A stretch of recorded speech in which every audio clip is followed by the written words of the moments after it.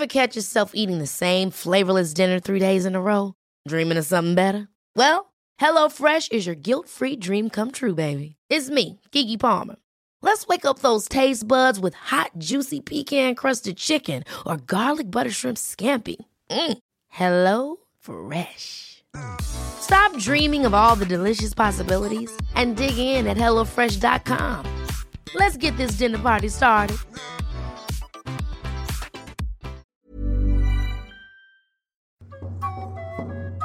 Join me, Chanel Dainton, on the search for truth and guidance through conversations and content around the cosmic moments that can bring about exponential growth. You are invited to discover tools and techniques to manage challenges, master transitions, manifest abundance, and live your best life. The time for cosmic moments is now. Welcome. Today I'm with Alexandra Zachary. She is qualified in music, naturopathy, osteopathy, transpersonal psychology, the Groff method, and is now an ayahuasquero in Peru. She's from Australia, and she's spent the last 3.5 years with a mestizo and has trained under 2 Shipibo women and is now holding ceremonies in the heart of Peru. You've been here for almost 2 years, and I have been lucky enough to actually sit with you. So thank you so much for that opportunity, but also for sharing your wisdom and your experience with us and the wider world on this podcast. Oh, thank you. Well, it's absolutely a pleasure to be able to serve such amazing people from all over the world. I've actually been in Peru on and off for 5 years, and decided to move here to really embrace the path 2 years ago, and since then it just keeps expanding and expanding. It's quite wonderful. I'm really curious to know how you actually came about this path. I mean, it's quite different to living in Australia and psychology out there. It's well, I mean, in Australia, you know, there's a lot of ancient wisdom there too, but so much has been lost.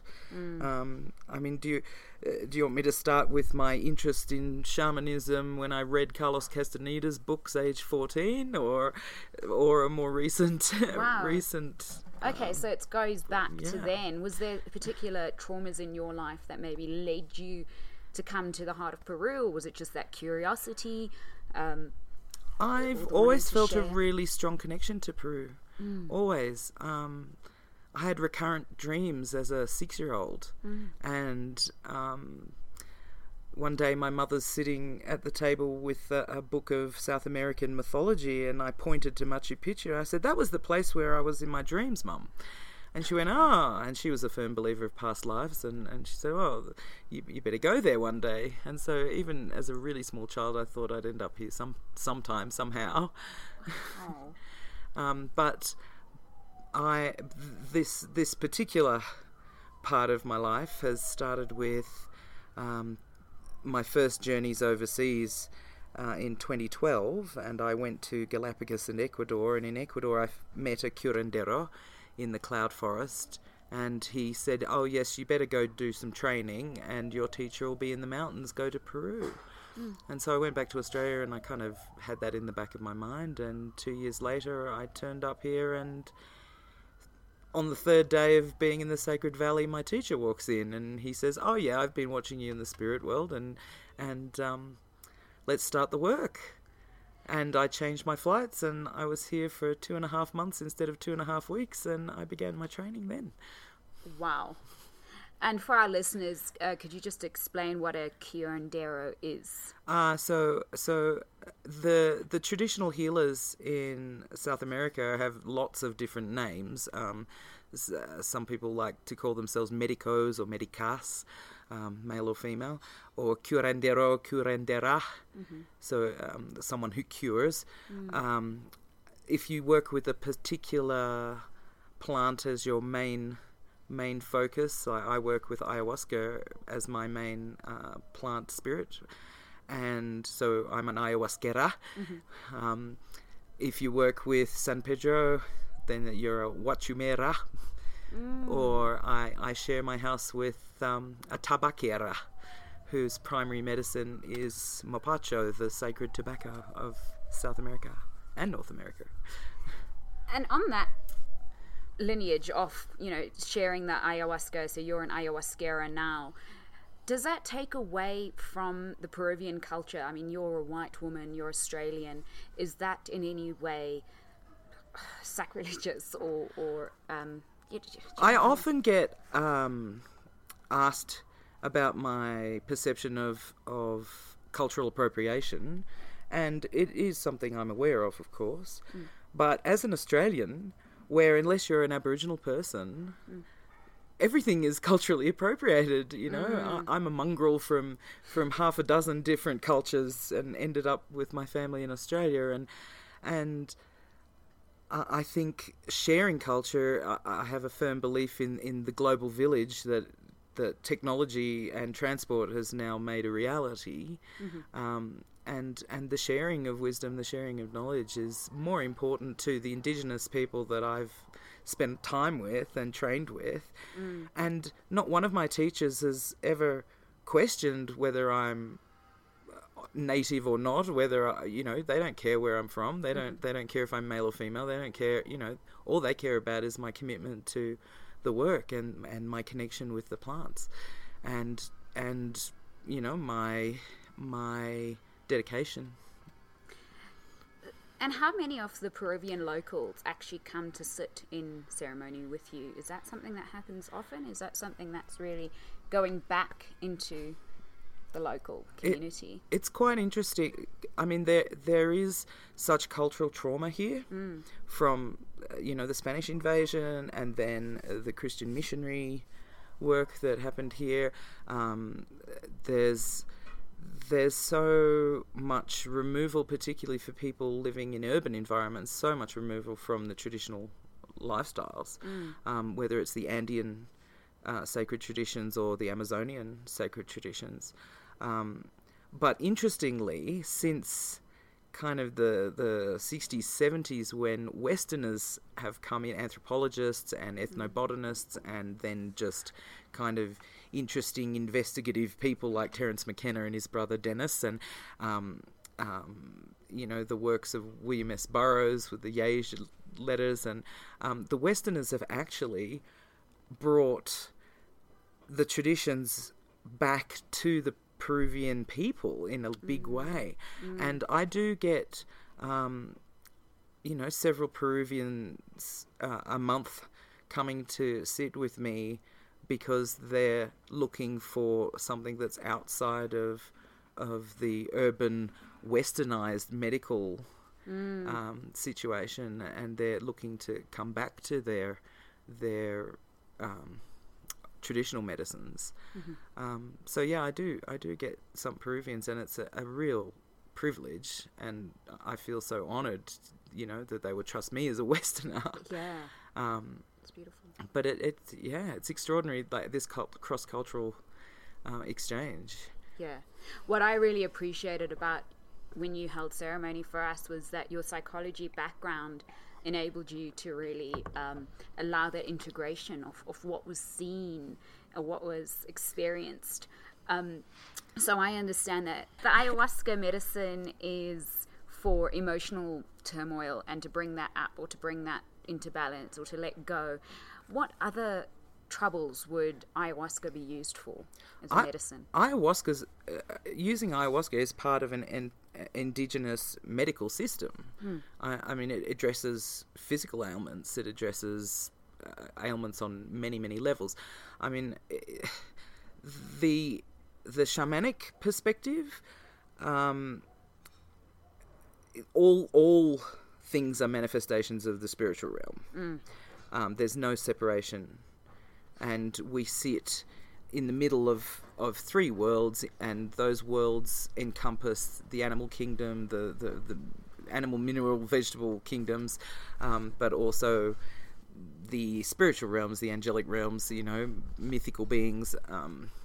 So for an indigenous shamanic practitioner, and I embrace that perspective, if a patient comes to me with prostate cancer, for instance, then I look at not just what's happening on a physical level, but I look at it on an energetic level, and I speak to him about psychological issues. I speak to him about emotional issues.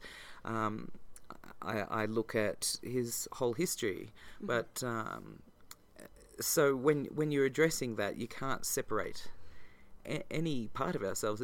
It's the most holistic approach that you can possibly get. And I read a bit about people with alcoholism coming to do ayahuasca as a cure. How does that work? And is it really something that is a cure to alcoholism? How does it's certainly in my experience in the last 5 years, it's really shown me that it's very, very helpful for addictions, particularly because my belief is that addiction is symptomatic. It's not causative. So if you are suffering addiction, it's not even the substance that's causing the addiction. I mean, the Native American peoples have used tobacco as a sacred plant for years, and nobody had a smoking addiction. But they don't inhale it when they use it, do they? Yeah, oh, yes, they do? Okay. Sometimes. Yeah. And, there've been fermented alcoholic beverages in most cultures, but not alcoholism, for instance, until the displacement and genocide in indigenous cultures. And now the remnants of those cultures have a huge alcohol problem, not because of the actual substance, but because of the collective trauma. I'm a real fan of a Canadian physician called Gabor Mate, and people can check him out on YouTube. He's my total hero, and he works very predominantly with addictions and traumas, and I'm with him in my belief that many problems, in fact the majority of problems, all boil down to particularly early childhood traumas, birth traumas, and my training in the Groff perspective also is focused on early childhood traumas. And so one thing that ayahuasca particularly can do for that is it can allow you to go into a memory of that trauma and reprogram yourself around that. You can understand it, you can express the emotions that might have been suppressed, you can release those patterns. So when you were with the Mestizo and the Shipibos, was it your psychology background that allowed you to go so much deeper? So for someone that's wanting to go and train with these people, did the language barrier create a problem? Or, how did they explain to you what was happening, what was going on? Well, they didn't much, yeah. actually. Yeah. I've always had the gift of vision, in that I can see energetic forms and I can see people's auras and things, and my scientific mind set that aside for a lot of years, but it's I have a particular sight, and it is a gift, and sometimes you think you're completely insane, and oh right, I've gone crazy now, never mind. but actually it is a real gift. And so my first teacher,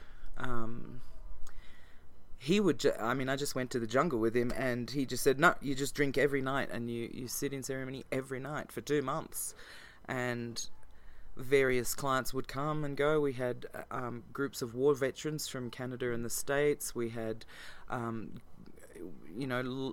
huge variety of people looking to heal, mostly emotionally based issues.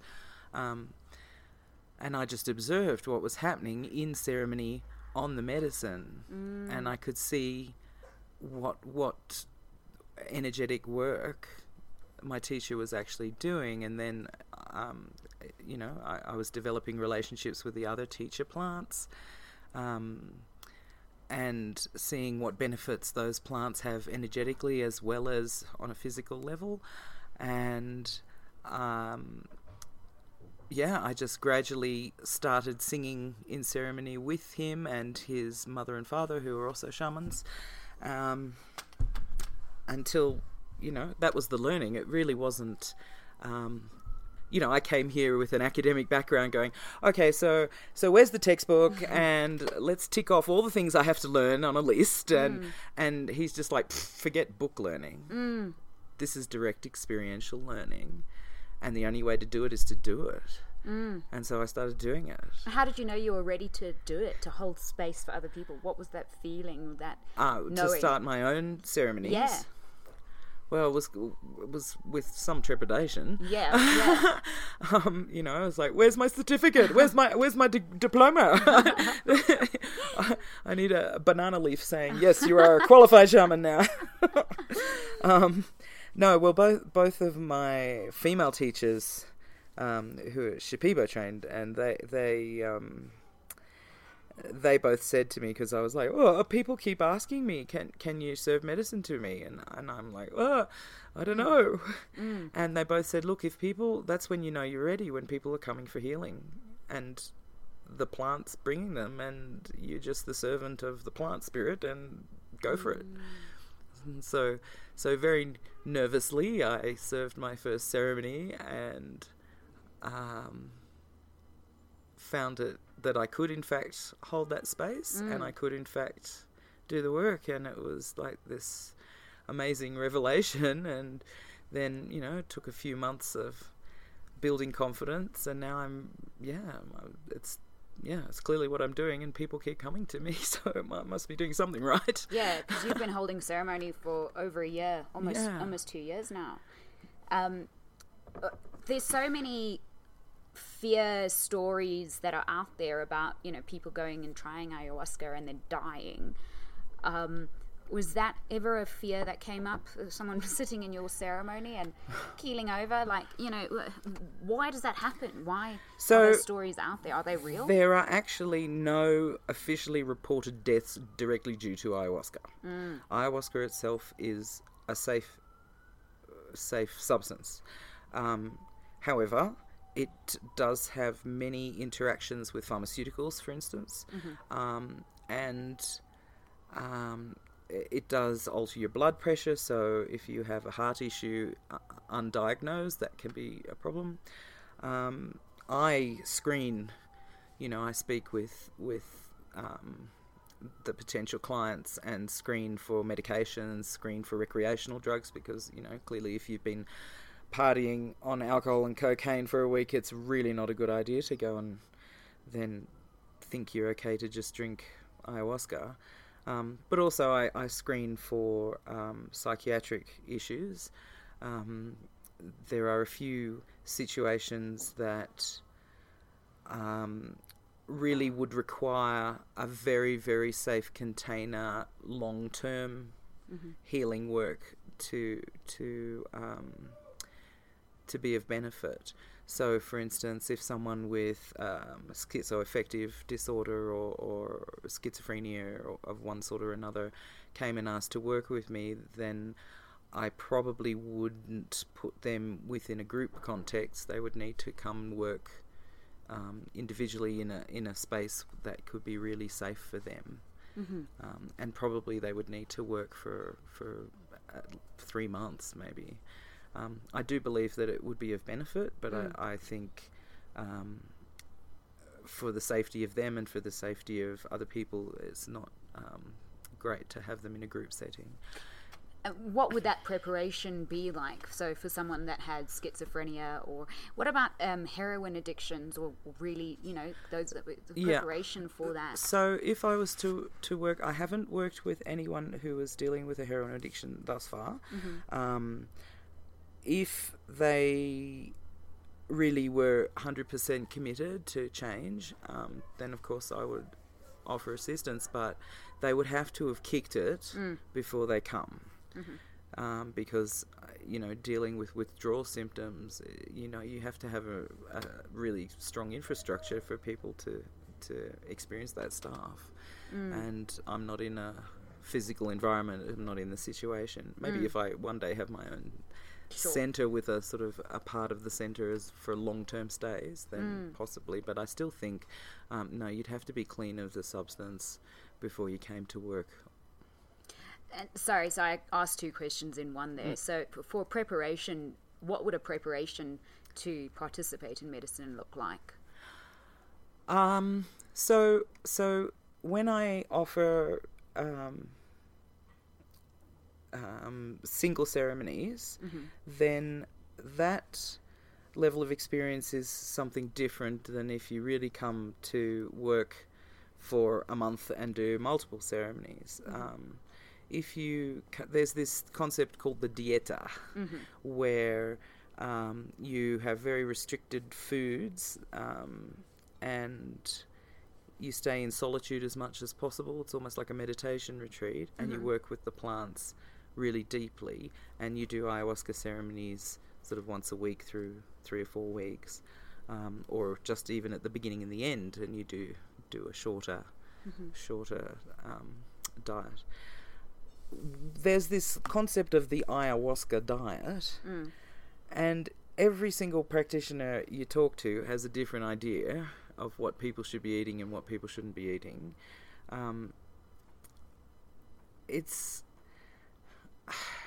I think the ayahuasca diet, in inverted commas, that people will come across on the internet and come across if they, chat with other people, this was kind of an invention, as far as I'm aware, for Westerners to come, because in the West we're so toxic that really people need to detox for a few weeks before they come clean enough to really benefit from these Amazonian medicines. Otherwise, the ayahuasca itself will just purge all the toxins out, and it's just working on that level rather than going deeper into more psychological or spiritual realms. Yeah. Right. So it's really just getting rid of those processed toxins and salts and that kind of thing. It's not... Yeah, and even, the cleanest yoga head vegan coming from California, I mean, there's just so much toxicity in the air and the water and the plastics we use in, that even so, it is a really good idea, if you're serious about coming for the medicine work, to stick to a really clean diet. And there are certain things that energetically, like salt or chili, or things that are very strong energetically, that are best avoided. And then sexual abstinence is a really good idea as well, because you want to contain all your energies. If you have a sexual release, you're releasing a lot of energy, and so it's recommended no sexual release of any sort for a couple of weeks before you come and work. That's interesting. And the contraindications, just a recap of who shouldn't do ayahuasca. If you are on certain heart medications, if you are on SSRIs, antidepressants, there are very clear contraindications for certain medications. There's a database that I look up when people do have medication. So really, that's something that you have to be very careful with, and you're better off looking it up yourself and making a decision. But things like, if you're on something that's naturally occurring in the body, like thyroxine or estrogen, progesterone, so something that is endogenous to the body, but you need to replace or you need to take as a supplement, then that's usually fine. Right. Okay. And I read about this tobacco drink, the mapacho. Yeah. How does that interact with ayahuasca? Why is that used in conjunction? Yeah. My flatmate, who's a tabaquera, and she and I are working with people together, and we're running retreats now with tobacco, and then one tobacco ceremony, 2 ayahuasca ceremonies.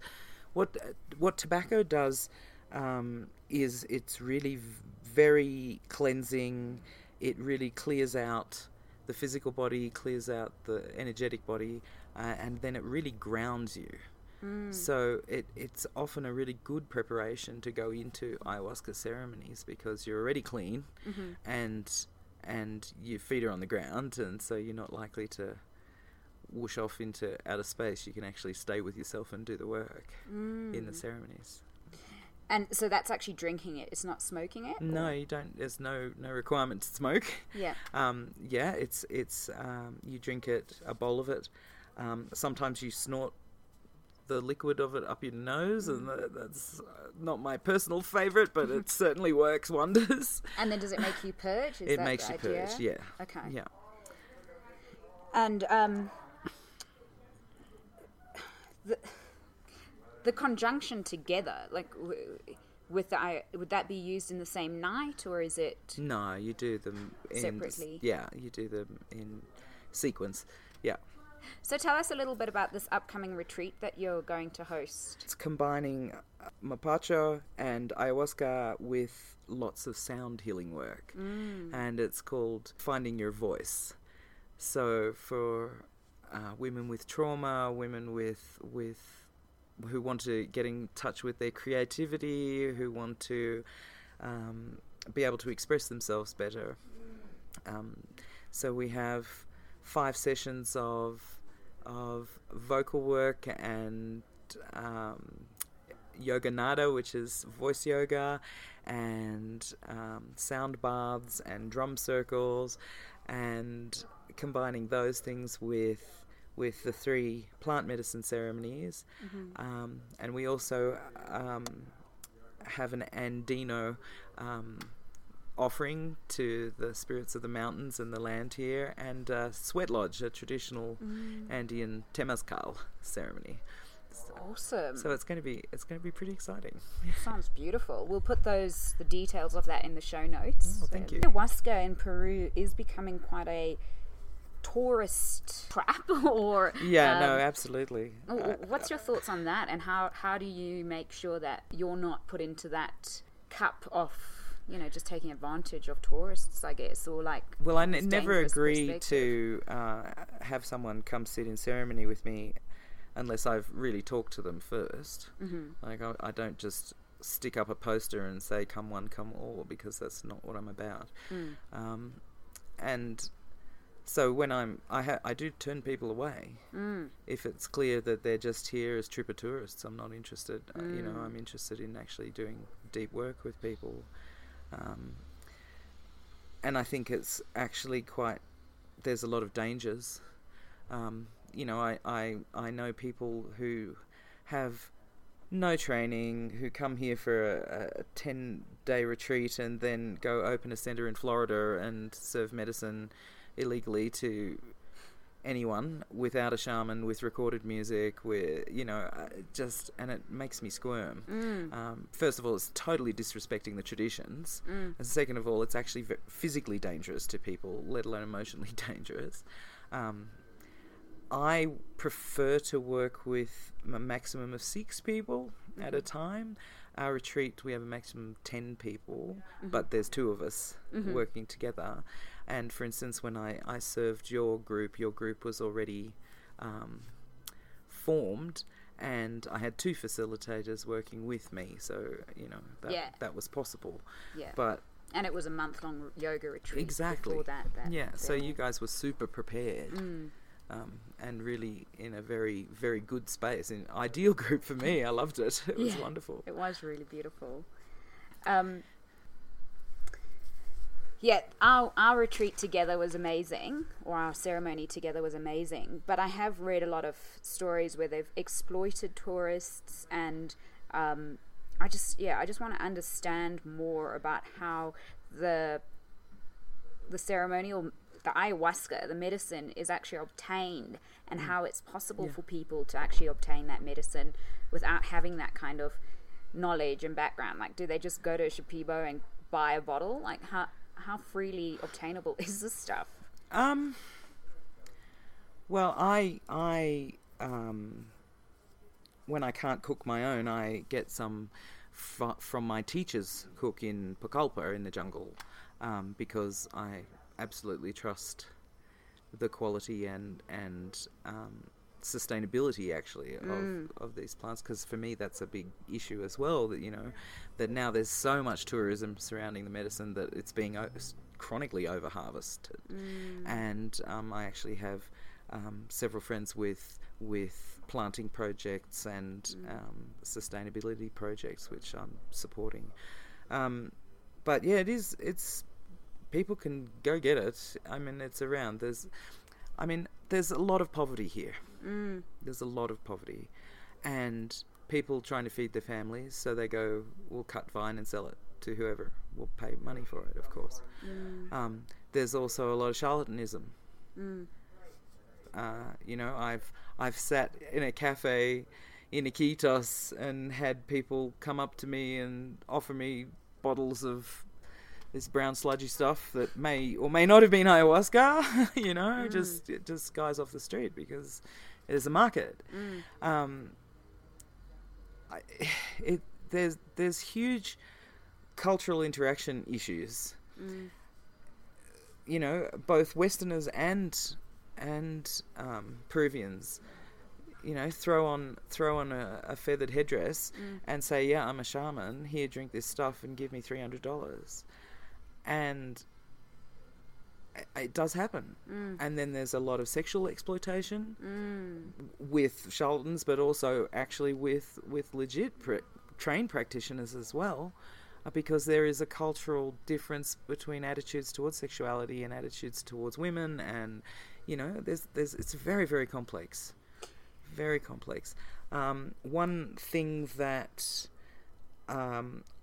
I feel is really important is to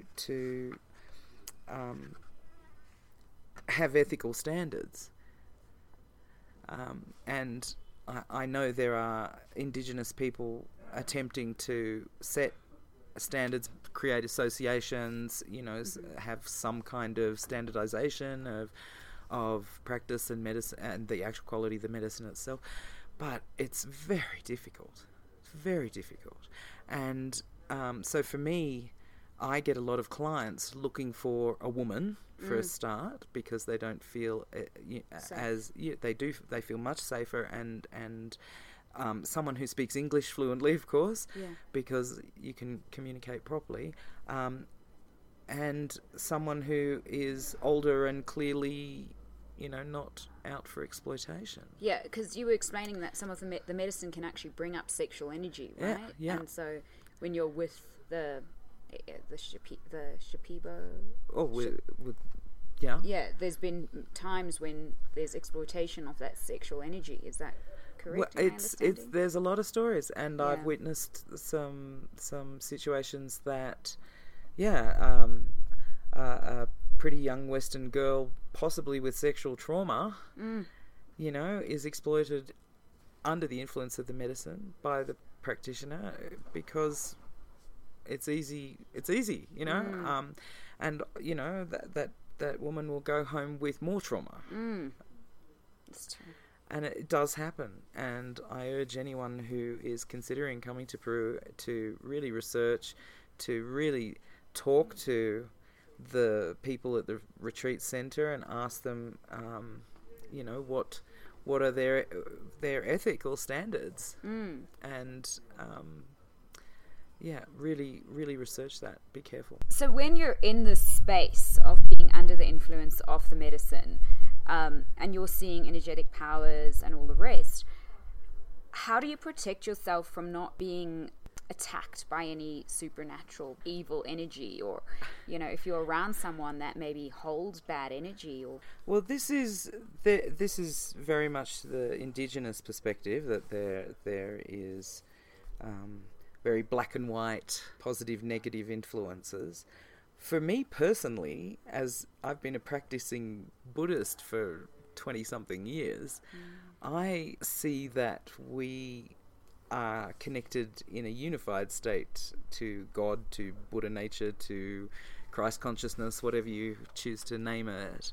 So for me personally, I have a meta level understanding of these things. And of course, then we have to embody them in the three dimensions, in the state of duality, of separation from God. So for me, there are certainly protective measures to not entangle with energies per se, but I don't really view them as wholly evil or wholly good. So, but that's my unique viewpoint. It's certainly not a traditional viewpoint.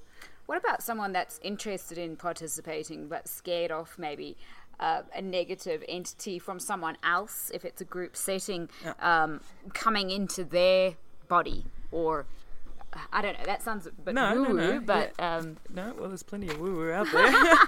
Yeah. I mean, this is why in my ceremonies I insist on silence, like no speaking for several hours, no touching. It's really about staying within your own space and having your own experience. And if someone needs to speak or express loudly, then I'll take them outside of the room so that they can do that, but not interfere with other people's process. I use some traditional methods. I use certain stones. I use certain very protective plants.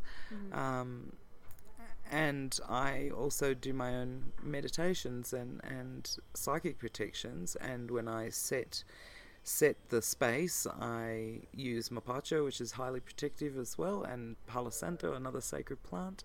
And I create mentally a psychic space protecting the entire room. But I haven't honestly come across that as a problem. It's like people come in with things attached to them, and I could describe that as psychological process. I could describe that as, trauma. I could describe that as past life issues, if that's your paradigm. I could describe it as a spirit or, an entity of some sort. But ultimately, when you're working with the energies purely as energies, all those stories are irrelevant. So when I have my individual client in front of me, I see what language they prefer to speak in, and someone, say, from a fundamentalist Christian language, for instance, would talk about their demons. And so I talk to them on that level, but someone from a kind of Western science mind, I'll talk to them about more psychological standpoint. So really, I don't have my own personal beliefs about these things. I just see energies and try and move them. And it's interesting. So you actually see these energies and you see spirit. And when we sat, you said that you saw some of my ancestors. And when you were with the veterans, what kind of stuff did you see there? Like that? Really, I was very much looking on an energetic level.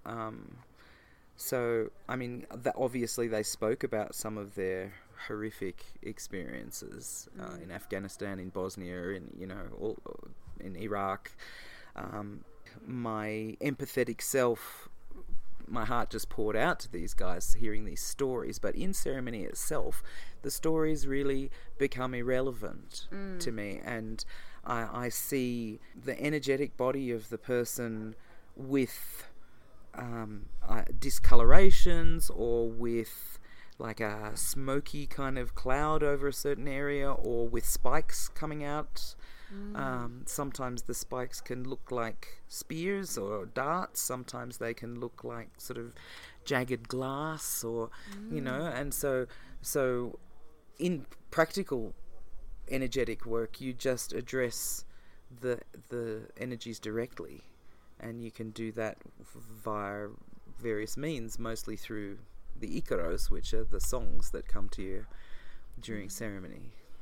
Yeah, and you have a beautiful voice. Maybe we could get a little recording of the songs that you sing. But yeah, when you're in ceremony, do they just come to you and come out, or was it? So the first few that I used to open the ceremony, I learned from my mestizo teacher, and thank you. I'm grateful for everything I learned with him. and then the others that come either come spontaneously from the medicine itself that night, or they've come through my own dieta, working with different plants, and that's an extraordinary process. You go on this very restricted diet in solitude, and you drink a tea made of whichever master plant you're working with, and you drink the first night, and the second morning you just have a song in your head, and it just goes round and round, and it won't leave you alone. And that's happened half a dozen times now. I've done 14 diets so far, and yeah, I've been blessed with 6 plant songs. Wow. And then you try it out in ceremony, and you sing it, and you see what it does. Yeah. And you go, wow, and it brings the benefits of that plant to the people in the room just through the song. It's extraordinary. Yeah, it was really extraordinary when you sang. The energy, you could feel the changes in the room, that was really extraordinary. Going back to the sustainability of the plant, could you actually explain what goes into an ayahuasca drink? Okay, so the vine Baniopteris capi is ayahuasca, or yage, or it's called many different names, but ayahuasca is the most popular name. And ayahuasca means vine of death, or vine of the dead. And I think that's essentially because it can put you through what's known as ego death in popular parlance, where you lose your sense of self into a unified state, and that can feel like dying. Which is why there's a lot of fear often for people to let go of their egoic self and to melt into Godhead, melt into the universe. But trust me, it's the most wonderful, extraordinary, best thing you could ever do for yourself if you manage it. Could it also be called the plant of death because you can see those that have passed on, those people that have died? Traditionally, the Shipibo particularly, that I've talked to, they really don't like talking to ancestors or people who have passed. It's just not part of they have superstitions around that. Interesting. For me, ancestor work is very important. I think that's because I've also investigated my own heritage with Siberian shamanism, and a lot of that is rooted in working with ancestors. So for me personally, that's important. Right. But it's not necessarily an Amazonian tradition. So the vine, and you beat it to a pulp, and boil it up with the leaves. The leaves that I use are chacruna, which is probably the most common source of DMT. So the vine provides the MAOI inhibitor, which stops an enzyme in the stomach, preventing DMT to go into the bloodstream. So the vine actually has this inhibitor, and then you need a source of DMT. So chacruna is the most commonly used, or the most traditionally used. I also use another plant which is a high source of DMT called huambisa, but not as frequently. And there are DMTs contained in most plants. It's contained in our brains. It's ubiquitous in nature. So there's many sources. In Australia, you can use black wattle. It's a high source of DMT. And DMT is released when you're born and released when you die, right? In the human there are floods. body. There are certain times in life where your brain floods yourself with DMT. So taking it in this plant form, is that unhealthy in a way? Or I can't see any adverse effects. yeah. And it couldn't bring on a state of psychosis ongoing for people, like... Well, I think if it's mishandled, Yeah. I think if the set and setting, if it's not taken seriously, absolutely. The same with any psychedelic substance. I mean, you mess with your brain chemistry and things are going to change there. If you're in a safe container, and if you have thorough preparation and thorough follow-up and integration afterwards, then as far as I can see, it's absolutely safe.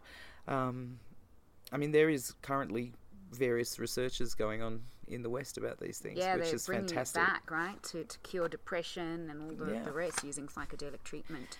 Yeah, but of course, anything can be dangerous if mishandled. Right.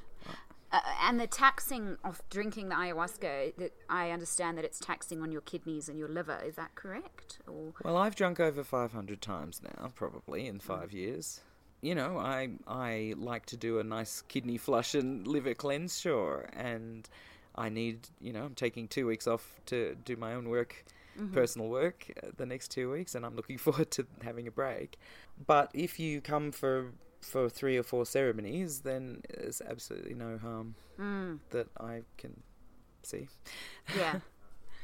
A standard for the show, and you've actually shared so many already, which we'll put in the show notes, but if we could just recap on 2 or 3 books that you would recommend for our listeners. Gabor Mate's In the Realm of Hungry Ghosts, I would highly recommend. Stanislav Grof, if you're interested in his approach to psychology, then Spiritual Emergence C is probably my favourite of his books. If you're interested in DMT and a more scientific approach, then The Spirit Molecule is one of the best explorations of that. Thank you so very much to share the space with you and then hear all the stories and messages that you've shared with me.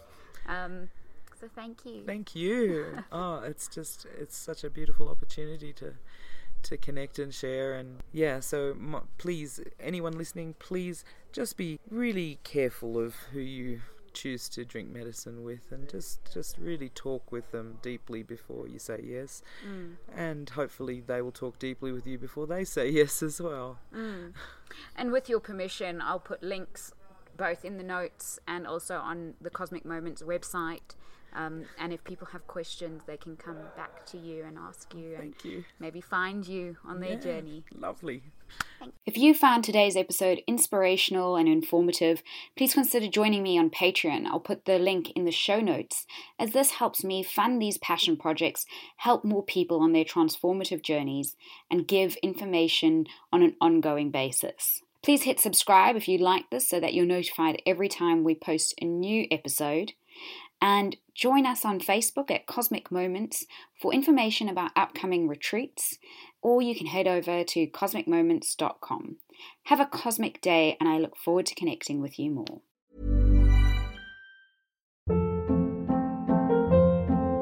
Hold up. What was that? Boring. No flavor. That was as bad as those leftovers you ate all week. Keke Palmer here, and it's time to say hello to something fresh and guilt-free. Hello Fresh. Jazz up dinner with pecan-crusted chicken or garlic butter shrimp scampi. Now that's music to my mouth. Hello Fresh. Let's get this dinner party started. Discover all the delicious possibilities at HelloFresh.com.